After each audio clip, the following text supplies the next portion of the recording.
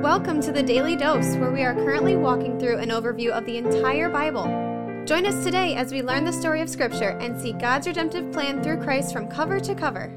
Let's listen to Matt Reisetter, Director of Christian Crusaders and the Cedar Falls Bible Conference. Today we're going to be in John chapter 9, verses 24 through 41. This is the third devotion we've done in a lengthier passage where Jesus heals a man born blind. In our previous devotion, we looked at the man's parents who waffled and wavered in terms of their associating with Jesus because of the Pharisee religious elites who hate Jesus, hate the gospel, and today we're going to see how the man himself responds under the same pressure. So the Pharisees are trying to figure out details surrounding this blind man being given sight. Who did it? How did he do it? It all took place on the Sabbath, so they're upset with Jesus about that. Let's jump into verse 24. So for the second time, they called the man who had been blind and said to him, "Give glory to God. We know that this man is a sinner." What they're saying is Jesus is a sinner. Jesus certainly didn't do this. And so if you want to credit this supernatural act to someone, give glory to God, not Jesus. Verse 25, the man answered, "Whether he is a sinner, I do not know. One thing I do know, that though I was blind, now I see." They said to him, "What did he do to you? How did he open your eyes?" He answered them, "I've told you already, and you would not listen. Why do you want to hear it again? Do you also want to become his disciples?" So already the man who was born blind and has been healed is taking a little bit of a different tact and tone with the Pharisees than his parents. His parents didn't want to have anything to do with associating with Jesus in front of these intimidating religious elites. The man doesn't have the same perspective. Kind of like this guy. I think his question is facetious. Do you want to become one of his disciples? In other words, why are you asking me all these questions again? I already told you what happened. You're so fixated on this that it sounds like you must want to be one of his disciples too, which the man would clearly have known they had no interest in. But the man coming at the Pharisees like this, showing a little bit of chutzpah, torques him off. Verse 28, and they reviled him, saying, "You are his disciple. We are disciples of Moses. We know that God has spoken to Moses, but as for this man, we do not know where he comes from." So they're saying, no, you can be a disciple of his. We aren't a disciple of his. We are disciples of Moses. And the reason we're disciples of Moses is because we know that God spoke to Moses. Note in that previous passage, they said that they don't know where Jesus comes from, which inspires the man to respond this way in verse 30. The man answered, "Why, this is an amazing thing. You do not know where he comes from, and yet he opened my eyes? We know that God does not listen to sinners, but if anyone is a worshiper of God and does his will, God listens to him." Right there, the man is just reiterating what was a common understanding among the Jewish people back then, and he continues in verse 32. "Never since the world began has it been heard that anyone opened the eyes of a man born blind. If this man, Jesus, were not from God, he could do nothing." So the man continues to push on these Pharisees, on these religious elites. They're getting more angry with him. Verse 34, they answered him, "You were born in utter sin, and would you teach us?" And they cast him out. So they're saying, bro, sit down. You were born with this disability, which is because of sin in your life, which Jesus debunked earlier, but that's what these guys believe. We're the educated ones. We weren't born with disabilities, indicating that we didn't have some crazy sin in our lives that brought that about, and you're going to try to teach us about whether Jesus is from God or not? Get out of here. We could do an entire separate podcast of stories about people who are in religious power but don't really believe, who are super threatened by rank and file folks who do believe and challenge them. This is not an interaction that's just stuck back here in John 9. This has happened throughout history. It continues to happen today, but we don't have time for that podcast right now. Verse 35, Jesus heard that they had cast him out, and having found him, he said, "Do you believe in the Son of Man?" The man answered, "And who is he, sir, that I may believe in him?" Jesus said to him, "You have seen him, and it is he who is speaking to you." He said, "Lord, I believe," and he worshiped him. Now this is a significant progression in this text. Back in verse 17, after the man was healed, he referred to Jesus merely as a prophet. Now, not only have the man's physical eyes been opened, but his spiritual eyes are open, and he affirms that Jesus is the Son of Man, and he refers to him as Lord. This guy's been saved. And when Jesus says, "You have seen him," referring to himself, "You have seen me, the Son of Man," that's particularly cool because this man hasn't seen much. He just got his sight for the first time not long ago. Not only has he seen the truth with the eyes of his heart, but he has seen with his physical eyes Jesus Christ, the Son of Man, the Lord. Verse 39, Jesus said, "For judgment I came into this world, that those who do not see may see, and those who see may become blind." Now you might remember back in John 3 where Jesus says he didn't come into the world this first time to judge the world, rather to save the world. So this seems like it might contradict what Jesus said in John 3. He's not saying that he's doing the act of judging. Rather, he's referring to the idea that because he's here and because he's declared declaring this truth, it's going to set up a situation where there will be a verdict, even if it's not a judgment that he makes during his ministry, during these 33 years of his first visit to earth. And that's true. If you followed us through John, he's been very black and white. The line is clearly drawn. And if you end up on one side of the line, being born again, trusting in Jesus, believing in his name, the verdict will be that you have life. You'll be saved. You'll be forgiven. You'll have a place in heaven. But if you end up on the other side of the line, the verdict will be that you don't have life and you're not forgiven and you won't have a place set up for you in heaven. That's the kind of judgment that Jesus is talking about when he says that's why he came into the world. Verse 40, some of the Pharisees near him heard these things and said to him, "Are we also blind?" And Jesus said to them, "If you were blind, you would have no guilt. But now that you say, 'We see,' your guilt remains." This is fascinating. As Paul will lay out further in the book of Romans, every person has been given what they need to see the truth about who God is. And so because we've all been given the ability to see to a degree, means that by nature we are not just sinners but also guilty. And these Jewish leaders especially would say that they see. They know the truth about God better than anyone. In their own minds, there's no one on the planet who understands the truth about God better than them. They can see. But they're missing the whole point because their understanding of seeing is following Moses and being sons of Abraham. And actually that kind of seeing puts them in the category of spiritual blindness. Whereas the people who are open to receiving the message of the gospel of Jesus Christ, one component of which requires them to understand themselves as spiritually blind, those people, because of the ministry and the truth of Jesus, will be made to see. Their guilt will be removed by faith. So this man born blind, who the Pharisees believe is a chief sinner as evidenced by his disability, ends up inheriting the righteousness of Christ and becoming a seer, while these Pharisees, who think their spiritual eyesight is better than anyone's, find themselves blind. The paradox of the gospel. Thank God for John chapter 9. I can't wait to meet this guy in heaven and hear more of this story. Come back again next time. Thanks for tuning in and have a great day.